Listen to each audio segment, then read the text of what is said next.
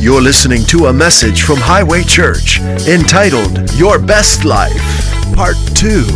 Enjoy. The reason we're going to continue today, we started Part 1 before Mary Fran came here. It's called Your Best Life. We don't want you to live an okay life. We don't want you to live a life that's better than what your parents had or a pretty good life. We want you to live your best life. Your best life.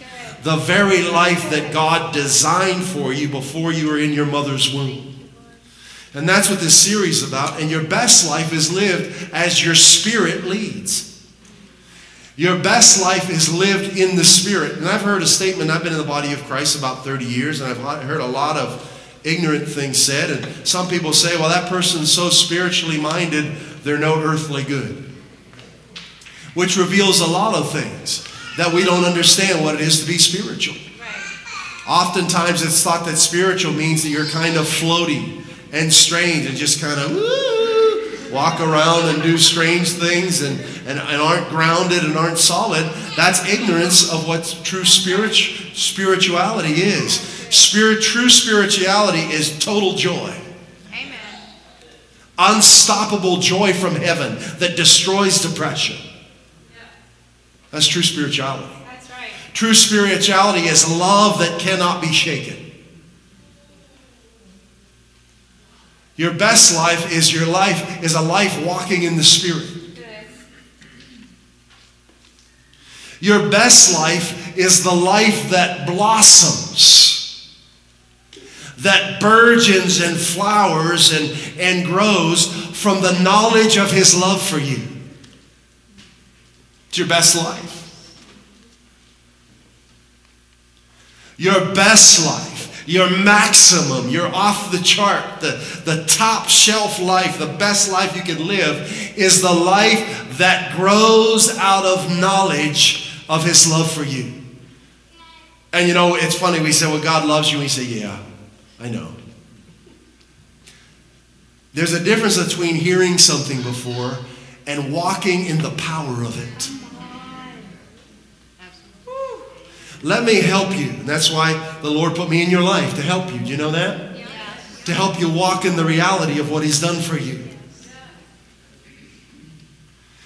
Spiritually, this book right here is just a book. It's a Bible, right? But it's paper and ink, right? We can throw this in an incinerator and it'll burn.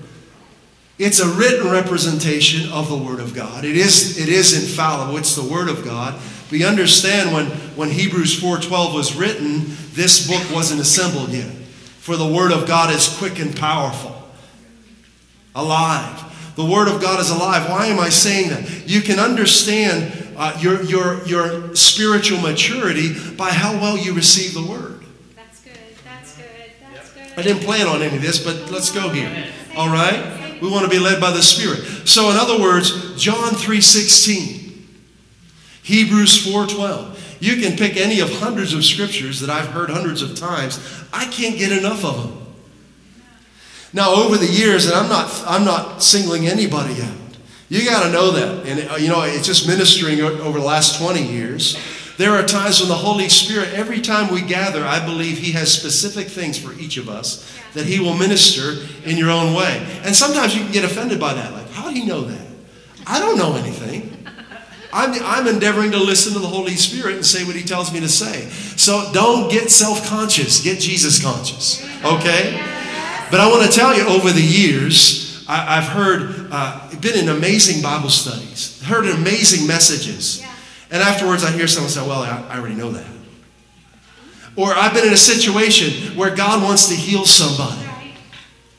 Totally wants to minister wholeness to them right there. And if they just receive it, and I'll share a scripture with them, they say, well, I know that. What they're really saying is, I've heard that before. They don't know it. The moment someone hears a scripture and says, I know that, it means they don't. I'm just telling you. Just going to be real with you. The moment someone is bored with the scripture, it means they're not walking in the Spirit. They're not walking in the reality of what belongs to them.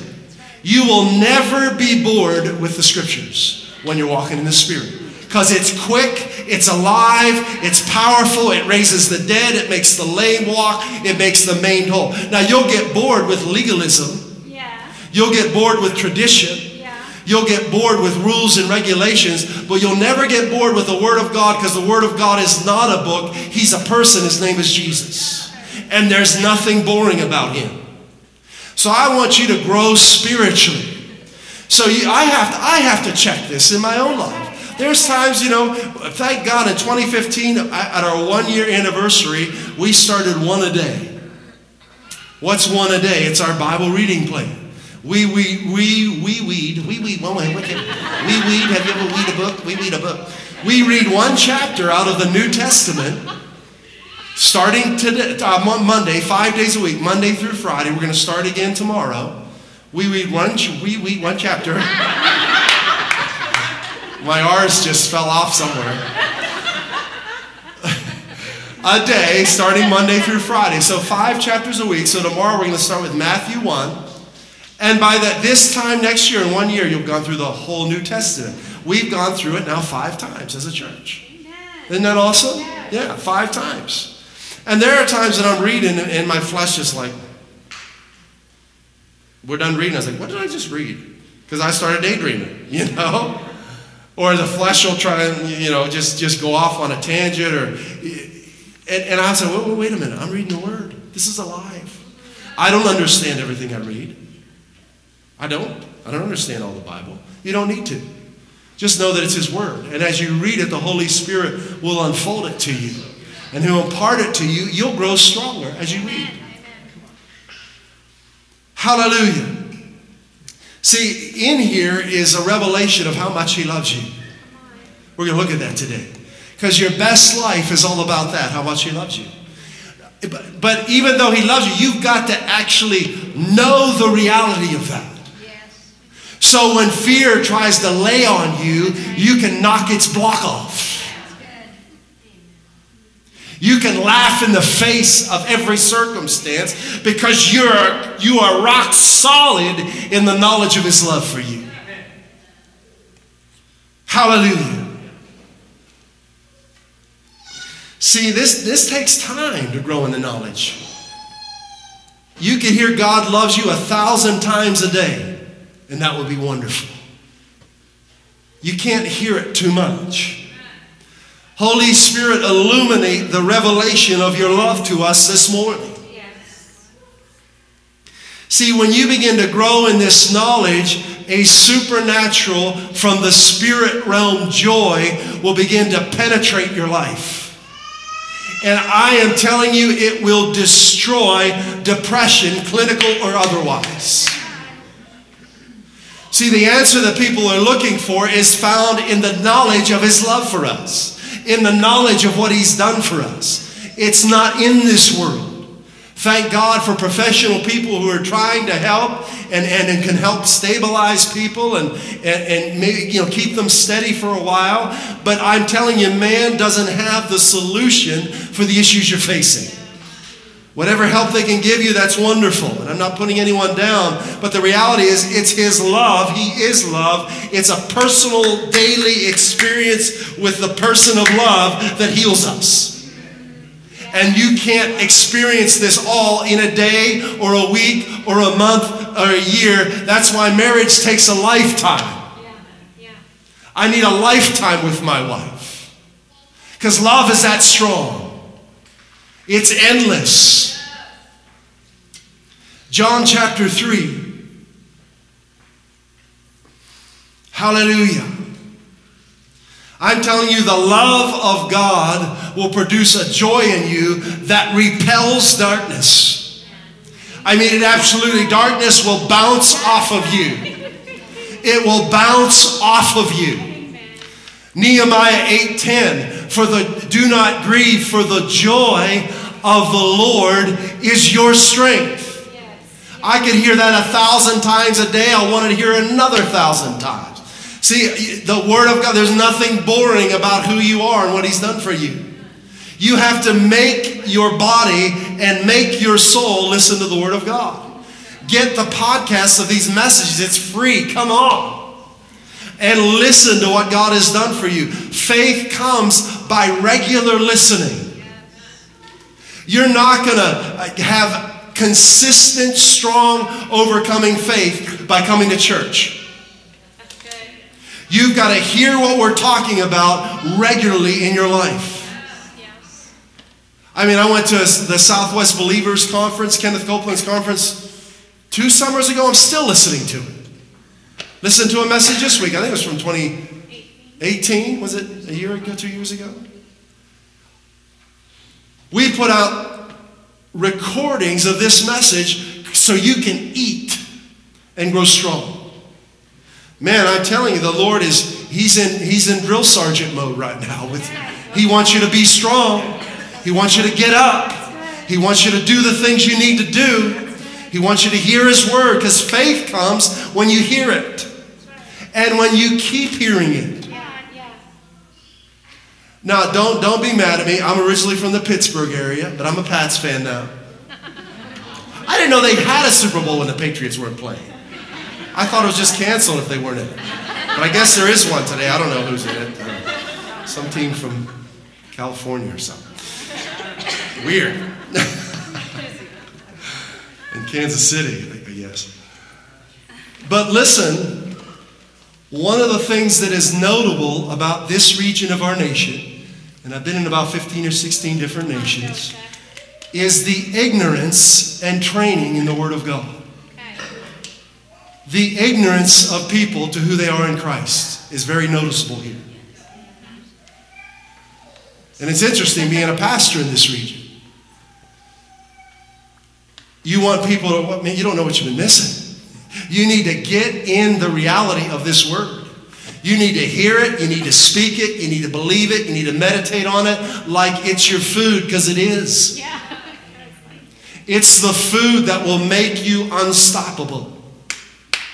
It's the food that will make you strong. Hallelujah. Well, let's see. Let's go to 1 John chapter 3. I told you, John, we're going to go to 1 John. This is the apostle of love as he's known. He's the one that laid his head on Jesus' chest, who was the closest person on earth to Jesus. When he wrote his gospel, the 4th book of the New Testament, the first book I ever read in the Bible, he refers to himself as the disciple whom Jesus loved, and you'll see that statement repeatedly. Why did he keep saying that? He was encouraging himself in the reality of God's love for him. You need to do the same. I'm the one God loves. I'm the one, hi, nice to meet you. I'm the one that God loves. I'm the one that God is crazy about, that God thinks about all the time. I'm the one that God cherishes, that God writes songs about. He writes songs about me. He gets happy when he thinks of me. He's thinking of me all the time. And every thought he thinks about me is good. 1 John 3:1. How great is the love that the Father has lavished on us, that we should be called children of God. I like that word, lavished.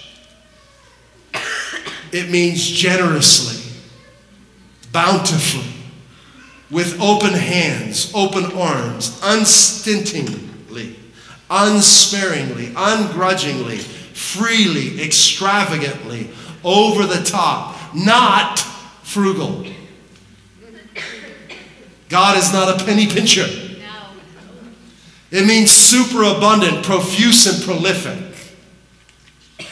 How prolific is the love the Father's lavished on us. It inspires us to create and move forward. How prolific and profuse is His love.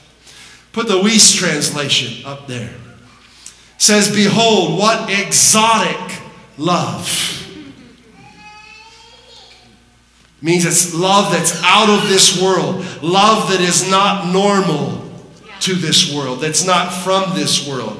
It's exotic. It's out of this world. It's from heaven. The Father has permanently bestowed upon us, to the end that we may be named children of God.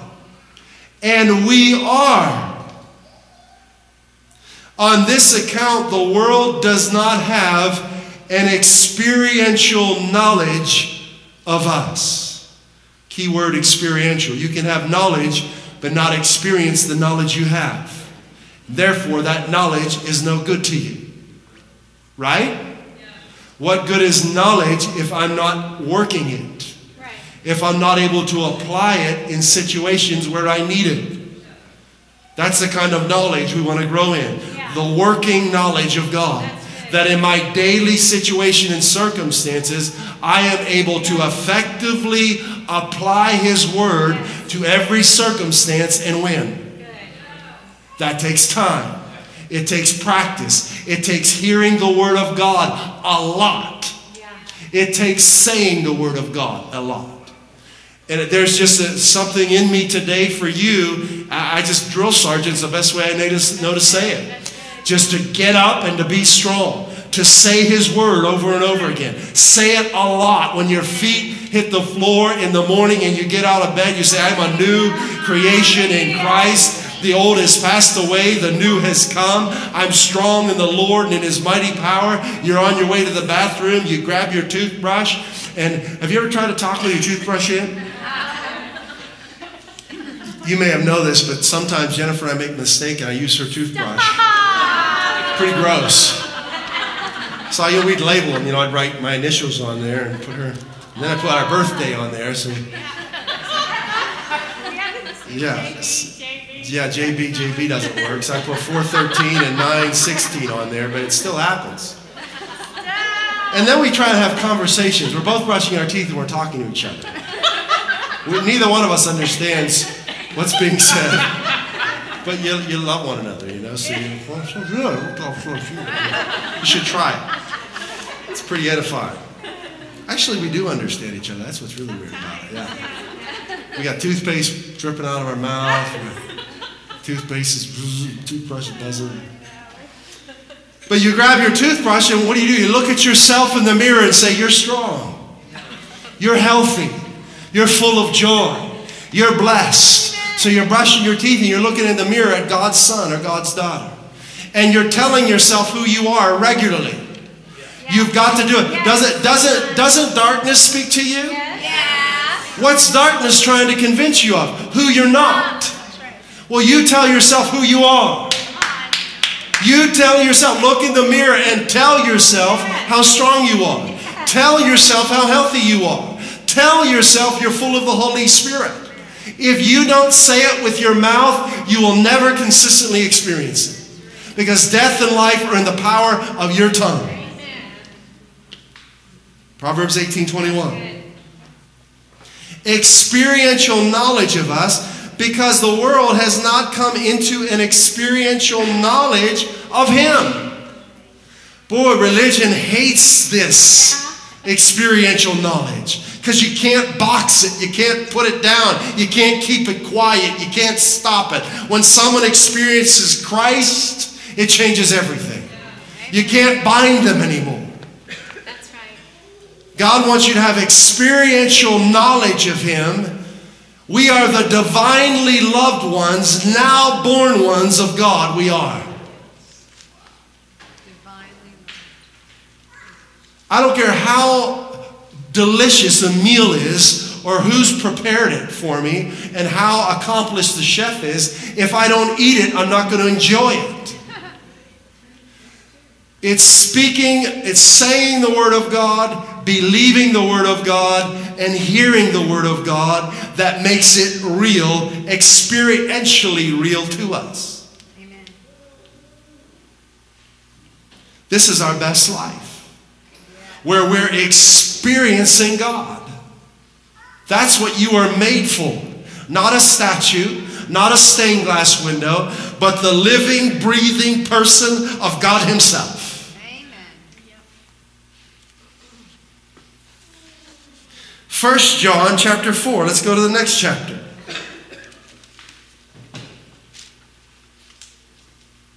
This is written by a man who experienced God in very real ways.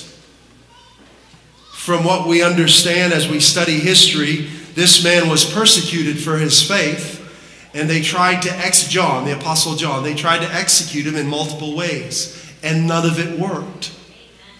Because he was strong in love. How much God loved him. The best they could do after they tried to execute him in different ways and none of it worked, they exiled him to the Isle of Patmos, which Christ appeared to him and he wrote the book of Revelation. You couldn't stop this man. So chapter 4, verse 15, and that's us. Isn't that us? This is who we are. We're the unstoppable ones because we know how much he loves us. And it's not a head knowledge. It's not statistics and data. It's a revelation in our heart by the Spirit of God. Amen. Yes. Whoever, did I say verse 15? There we go. Whoever confesses, that means speaks. This has nothing to do with going to a booth and talking to a minister. We got to de-religify these words if you want to experience God. You got to turn from man's tradition and you got to look straight at Jesus. Whoever speaks, whoever says with their own mouth that Jesus is the Son of God, God lives in him. Is it that simple? Yes. It's that simple. How hard religion has made it. The devil doesn't like simple because there's no stress with simple. So he wants complicated so you'll be stressed. Come on. Jesus will help you simplify your thought life and every other area of your life. Thank you, Holy Spirit, for simplifying our lives. Amen. God lives in him and he in God. It's that simple. And we have known, experientially known and believed the love that God has for us. God is love. It's not a philosophy.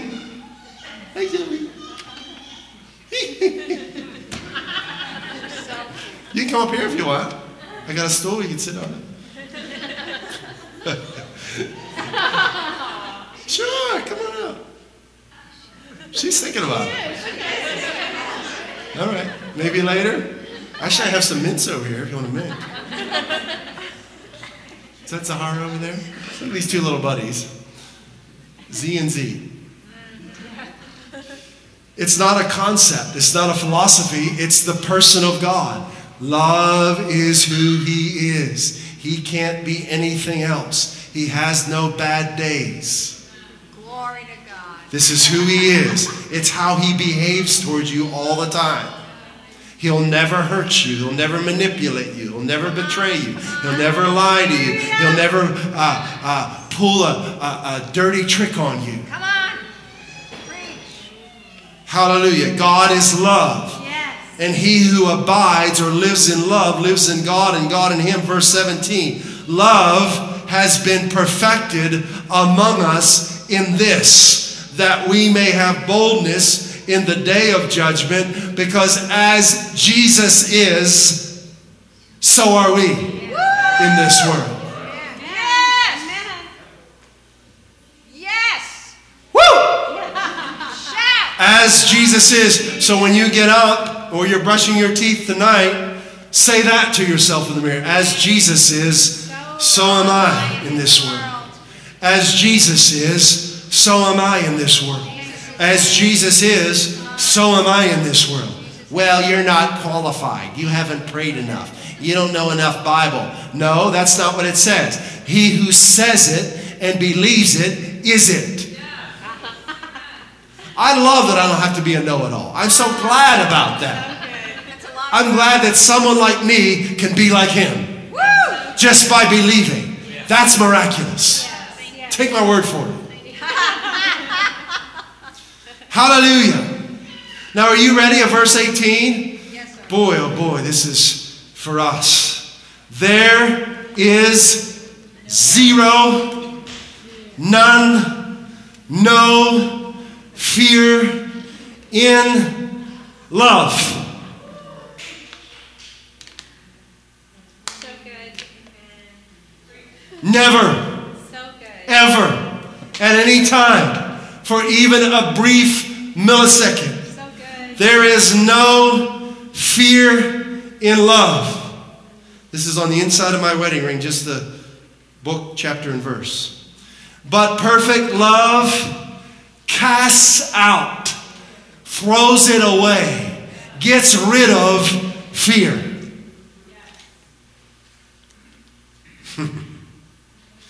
Because fear involves torment. Yes. It's horrible. It is horrible. It will torment you and bring about things in your life that will hurt you. Yes. It will put you into bondage. It is a thief and a robber, and it has no right in your life.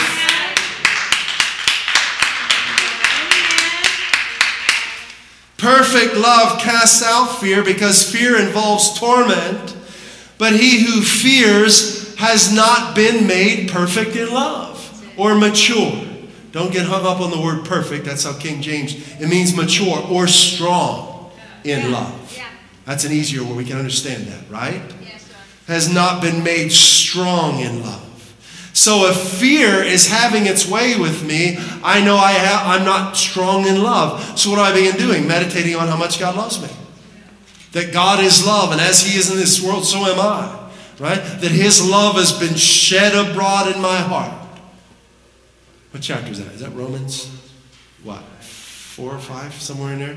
The love of God has been shed abroad in our hearts. I say that about myself.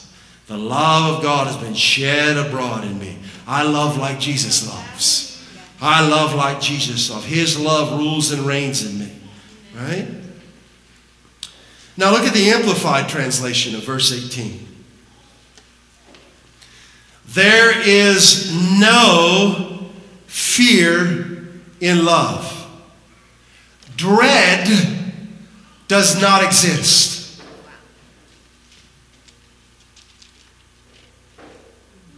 People don't realize in today's culture how much fear is leading them. Yes. Yes. They don't realize it. They're used to it. It's normal to be afraid. Right. Come on, preach. It is. They've just allowed fear to condition their thinking, and they think you are strange when you're so happy. That's right. That's right. Yep. There will always be temptations and opportunities to be afraid living in this world. This is Satan's the god of this world. Amen. But when you know experientially that you're in love, in him, in Christ, the person of love, fear will have zero power over you. Amen.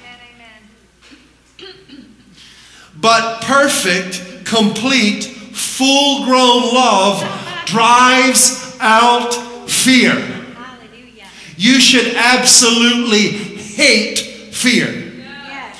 You should absolutely refuse to fear under any circumstance, at any time, for any reason.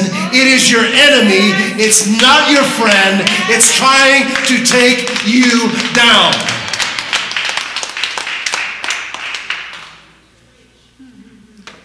Complete, full-grown, yes! Jesus love drives out fear.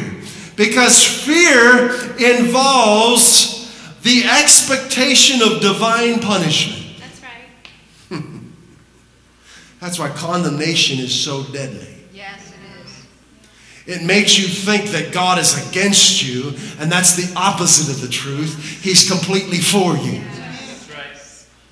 That's what's so wrong about this idea that I have to atone for my sin. If you do enough good deeds and if you say enough prayers, that's fear-based. Yes, it is. Right. You can't do enough to atone for your sin. If you could, Jesus wouldn't need to come. Amen. He did. Hallelujah. Love drives out fear because fear involves the expectation of divine punishment.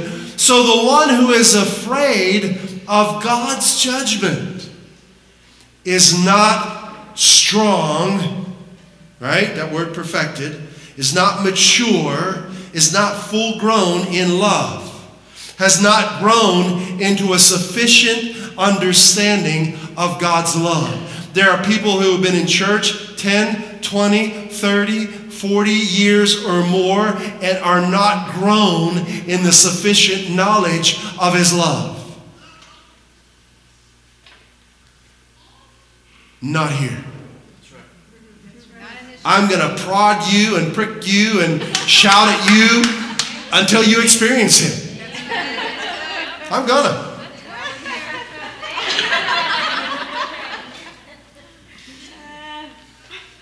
You know, if you ever go through basic training in the military, they're not nice to you. Come on. Why? They're preparing you for war. Yes. They're preparing you for a world that wants to take you out. And I can't just sit there and have tea with you when your enemy wants to take you out. I got to make you strong. I got to tell you the truth about the world we're living in, and that God loves you and He's the strength of your life, and you got to stand up and be His very own child and not listen to fear anymore so that you can win when no one else is around. Yeah. There's a time to be nicey-nicey and there's a time to be tough. Yes. We're always immovable. Come on. Yes. We're always immovable. Our best life is an immovable, unstoppable life. Our best life is a life that's blossoming and increasing and growing because we have experiential daily knowledge of His love for us. Now, are you ready? Here's the scripture I wanted to get to. Luke chapter 15. We're going to start in verse 11. Now, it's interesting, the more you grow in the knowledge of God's love for you, and you look at some of the things Bible translators have done, you think, boy, they just didn't get it. Some of them were just literally trying to figure out. God is so good in the original manuscripts, sometimes they just couldn't handle it. So they had to try and stick some of their religion in there. Yes. Do you know, interesting to note, Bible translators, as they translated the original manuscripts over the years, they would write little notes in their side margins. Then sometimes the next translators would come along and put the notes of that previous person in the scriptures. You have to really know the Lord when you're reading the Bible. Amen. Yeah.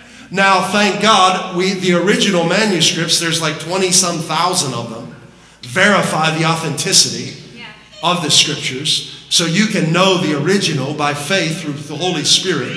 But you really have to pay attention when you're reading. For example, there's a passage here where Jesus is teaching us about the radical, life-changing, healing, resurrecting power and love of God the Father. And the Bible translators, maybe in your Bible, put the prodigal son. The parable of the prodigal son. There's much to be learned from that label.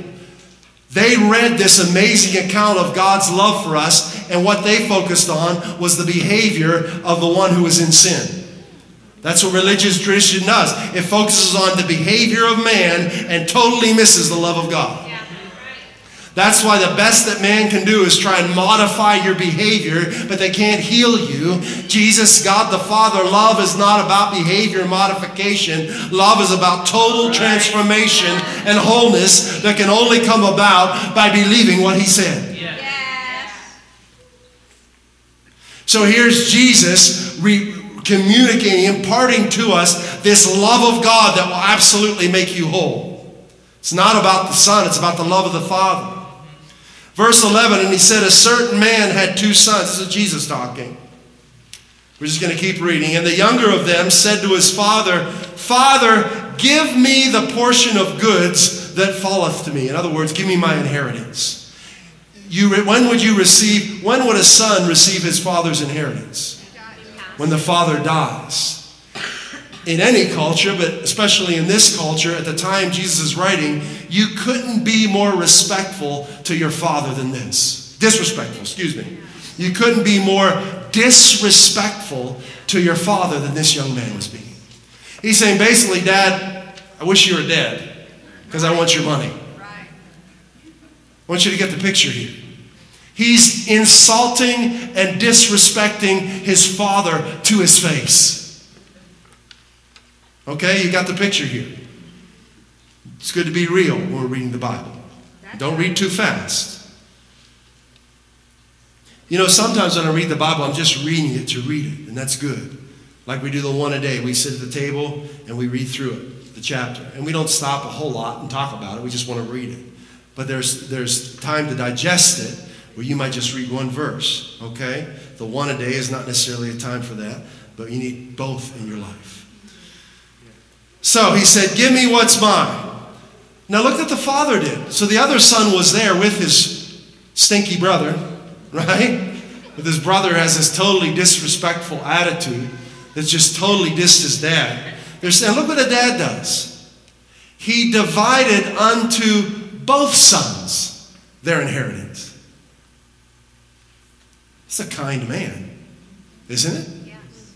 That's a very kind, generous father. He didn't smack him.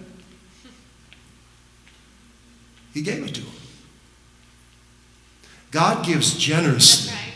without finding fault. That's right.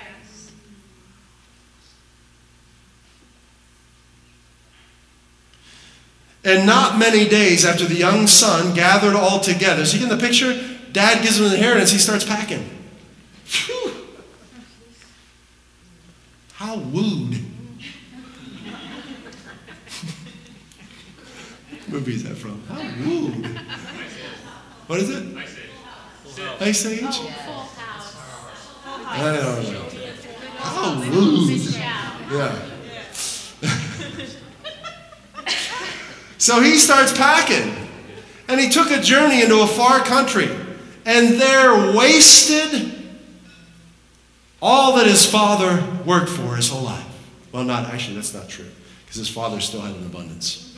So, in other words, the inheritance he was given, he wasted. But what the father provided for him was really like taking his father.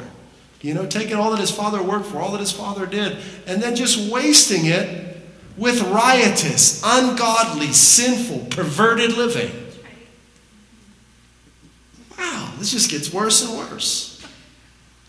And when he had spent all on sin, on evil, dark, immoral things, there arose a mighty famine in the land. See, that's what Satan does. He tempts you to go in a certain direction because he knows once you go so far, he's going to nail you from behind. That's right. That's right. You got to be aware that sin is a bait. Just like you're trying to trap a tiger in a cage and you put a big fat piece of meat in there, Satan tries to tempt us to get us in a cage so as soon as we bite, he can close the door and you're in bondage. That's right. But we're not that stupid, right? We're strong in love. So when he'd spent all, there arose a mighty famine in the land, and he began to be in want. In other words, he has nothing now. He's lacking. And he went and joined himself to a citizen of that country. He doesn't even know the guy. And he sent him into his fields to feed swine. So the guy says, well, go feed my pigs for me. Oh, happy day. Right? I don't think that's what he was hoping for to put on his resume, right? And he would fain have filled his belly with the husks that the pigs were eating. So he's there. He doesn't have anything. This is the best he can get. And he's watching these smelly, fat pigs eat slop. And he's craving what they're eating. I don't know if you get much lower than that. Nope. You ever watched pigs? Yeah. And they're kind of cute, but when they're little. But boy, they're just messy. I mean, they just love getting in mess and rolling around in it and eating whatever you give them. It's true. They're pigs.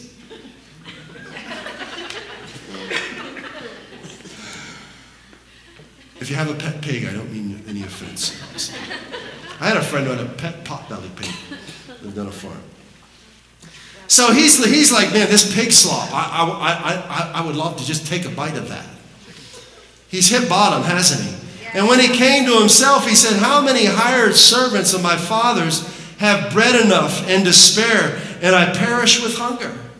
He's perishing with hunger. He went from wealth to perishing because of his bad attitude. I will arise and go to my father and say unto him, Father, I've sinned against heaven and before thee, and am no more worthy to be called thy son. Make me as one of thy hired servants. And he arose, he left his pig job, and came to his father. But when he was yet a great way off, his father saw him, Why did his father see him when he was so far off? Because his father was looking for him daily. From the moment he began packing, from the moment he left, his father's eyes were constantly scanning the horizon for his return. Why? Because he loved his son with all of his heart, and his son's behavior did not change that in any way. That's right. His son's total disrespect for him didn't change that in any way. He loved him just as much as he did before he did all this. He had a complete, immovable, unshakable love for this young man. And he's a great father, and he's scanning the horizon on this day, and on this day, he sees him.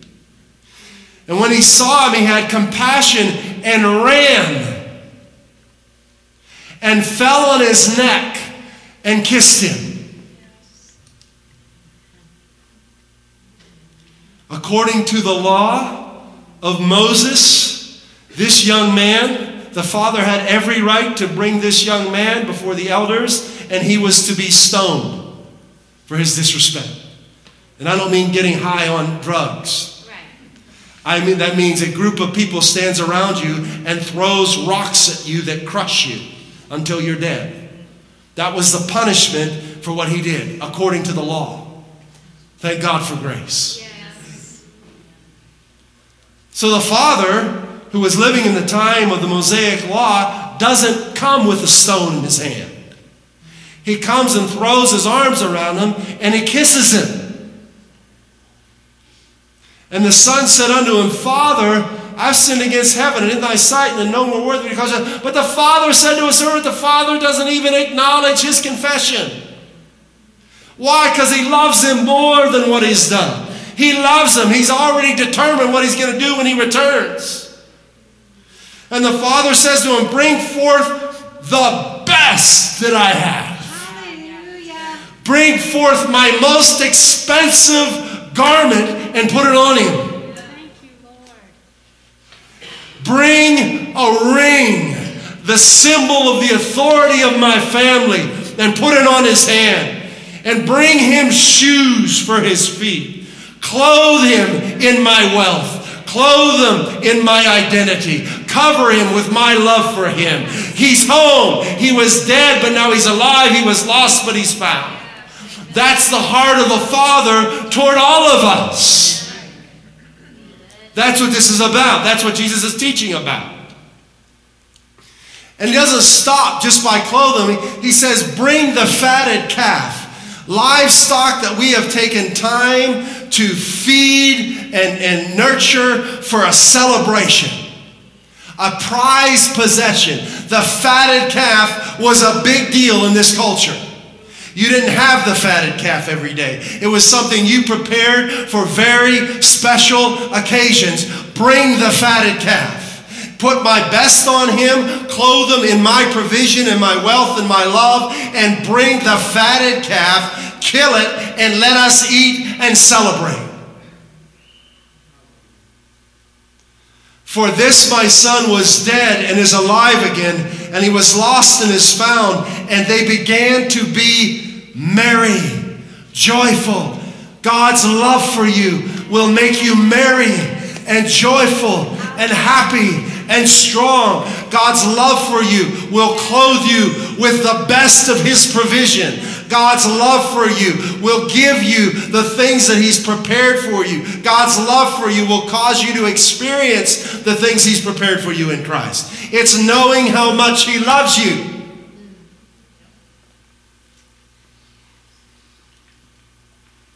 Hallelujah. No matter where you're at in life, whether you're a believer or not, no matter how difficult your circumstances may currently be or what you've been through, God's love for you will make you alive again. Yes. God's love for you, I'm talking about you having an experiential knowledge, you becoming strong in what I'm talking about. It will transform you. It will make you as if what you've been through never happened. Amen. Hallelujah. It will. I'm living proof of that.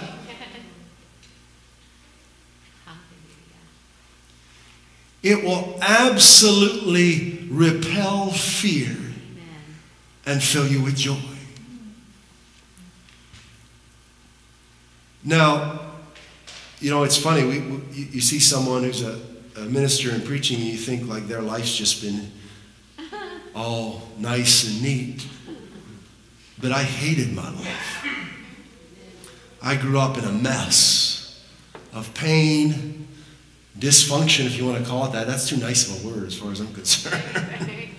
Dysfunction. I mean, this thing's trash. It's broken. It's ruined. It's not good.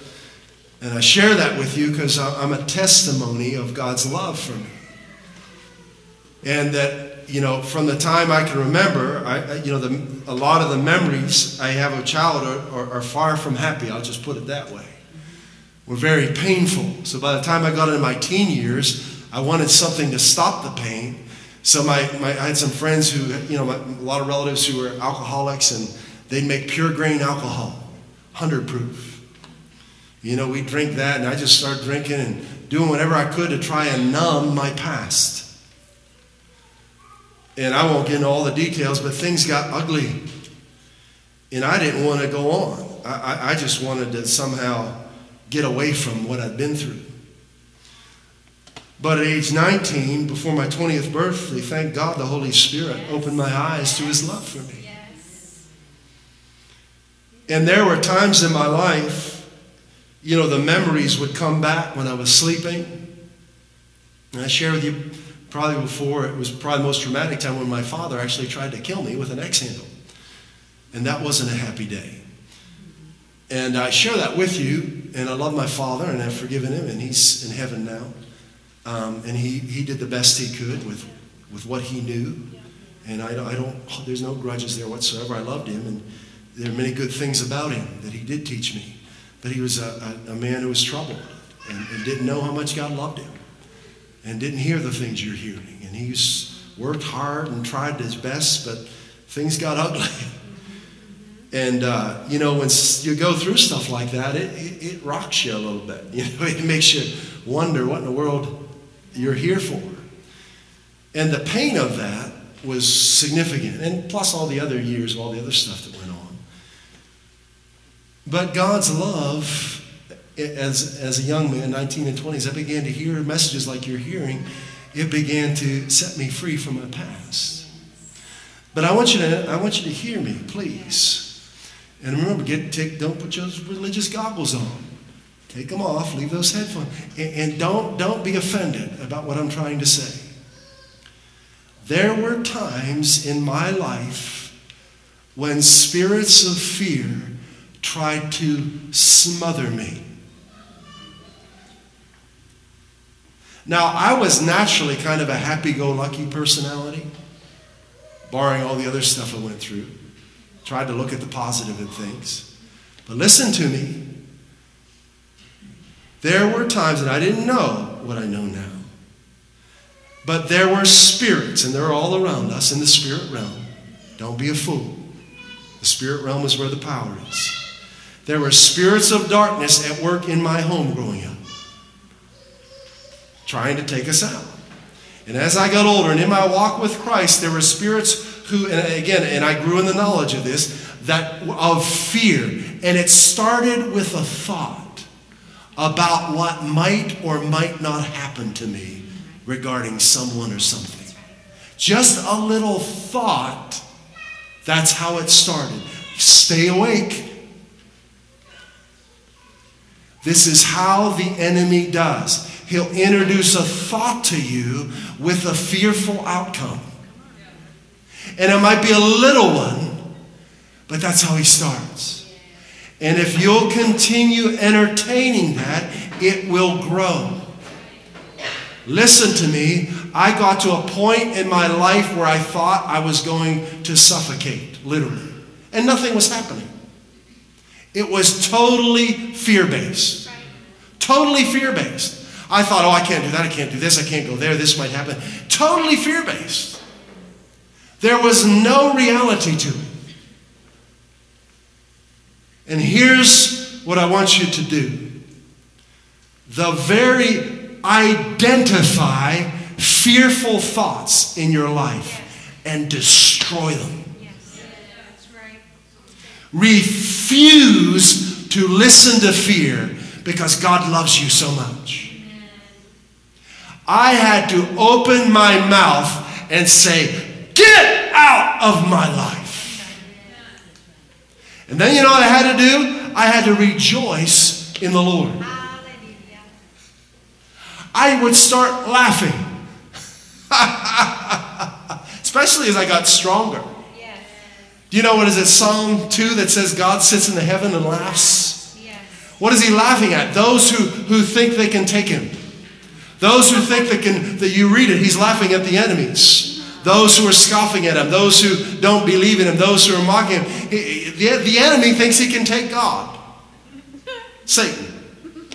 So do you know when Satan comes against you, he's coming against God? When fear comes at you, he's coming against God himself. When the Apostle Paul was not the Apostle Paul, when he was Saul, when he was lost and zealous for the law, he was persecuting Christians, and Jesus stopped him on the road and said, why are you persecuting me? When fear comes at you, when Satan comes at you, he's coming against God. So I had to begin to rejoice in the Lord and praise him, even though I felt like I couldn't take another step or another breath.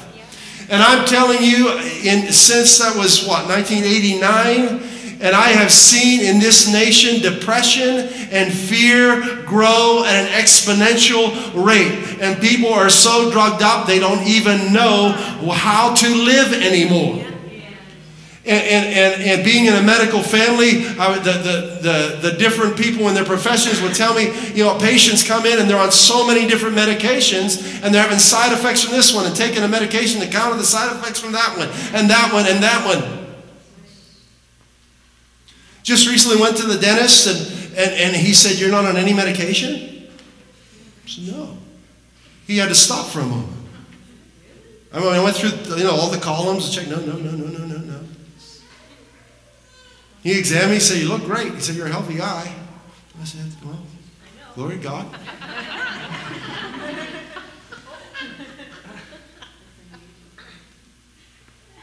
It should not be that way. What's the root of it? Fear. Fear and condemnation. That's what's all behind it. Hallelujah. So this is what we're going to do in 1 Peter 5, and then we're done. Boy, oh boy, God is good. Last verses 6 through 9. We doing okay? Yes.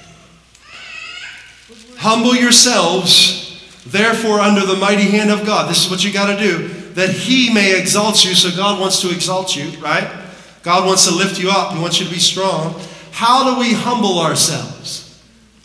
Verse 7 tells us. Go ahead.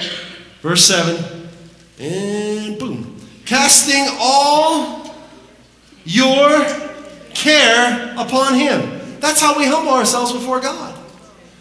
We cast all of our care on him. That's right.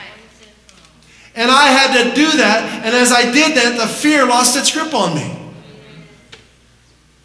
How do you humble yourself before God? You cast all of your care upon him. Why? Because he cares for you. Do verse 7 in the Amplified. Verse 7 in the Amplified. Go ahead. There we go. Casting the whole of your care, all your anxieties. You can do this. You can do this. Yes. Yes, you can. Yes. You are in control of your mind. You're in control of your emotions. You can do this. Don't let anyone tell you differently. So good. So good. All your anxieties, all your worries, all your concerns, cast them once and for all on him. Don't you ever pick them up again. Why? Because he cares for you affectionately. He throws his arms around you and kisses you and cares about you watchfully. Now look at the next verse. This has everything to do with the enemy's plan. Be sober, Be vigilant. Why? Because your adversary wants you to care. He wants you to be anxious. He wants you to carry the weight of all of your circumstances. Because your adversary, the devil, he's not a roaring lion. He's faking it. Yes, he is. As a roaring lion, walketh about, seeking whom he may devour. Whom resist, steadfast in the faith, knowing that the same afflictions are accomplished in your brethren that are in the world. Listen to me, one of the things that Satan told me, and I know he'll tell you, is that no one understands you. No one knows what you've been through. No one can relate to you. What does that do? It isolates you and makes you think it's impossible to be healed.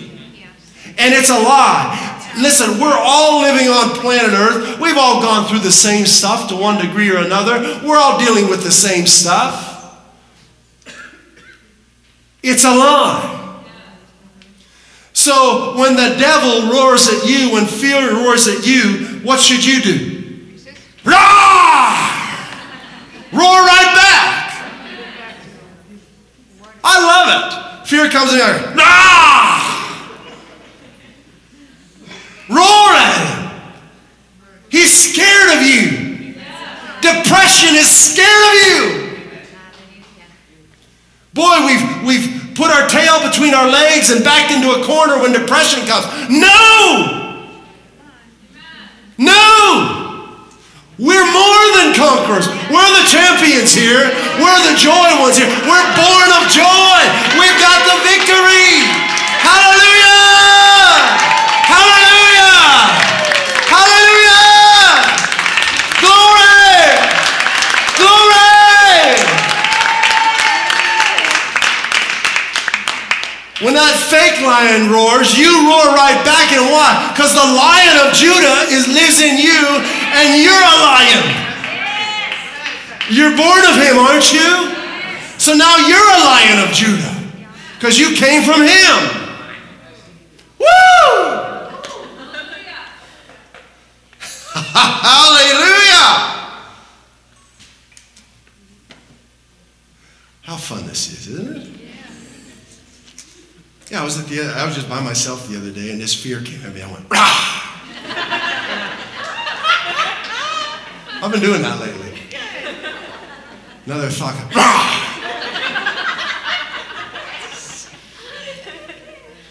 What did the lion want in The Wizard of Oz? Was that courage? Yeah.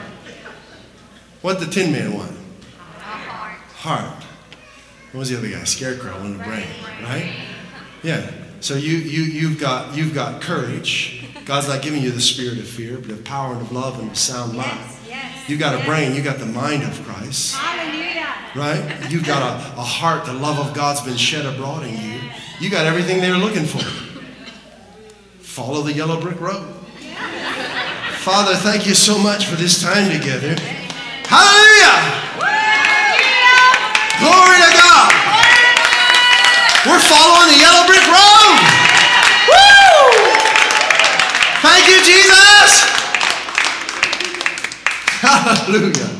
Lord, your love changes everything. It destroys fear. It dispels it, repels it, enables us to see how weak and defeated it is. And we thank you, Lord God, for the victory. That we're roaring with you. That we're born of the Lion of Judah. That we are the King's kids. And the devil knows it, and there's nothing he can do about it. And we thank you for it, Father. In Jesus' name. At Highway Church, we want to help you grow in your relationship with Jesus Christ and experience the abundant life He came to give you. If you'd like to learn more about God's amazing love for you, please visit us at highwaychurch.us. You can email us at info@highwaychurch.us or message us via our Facebook page. Put your trust in Jesus today and taste and see how good He is.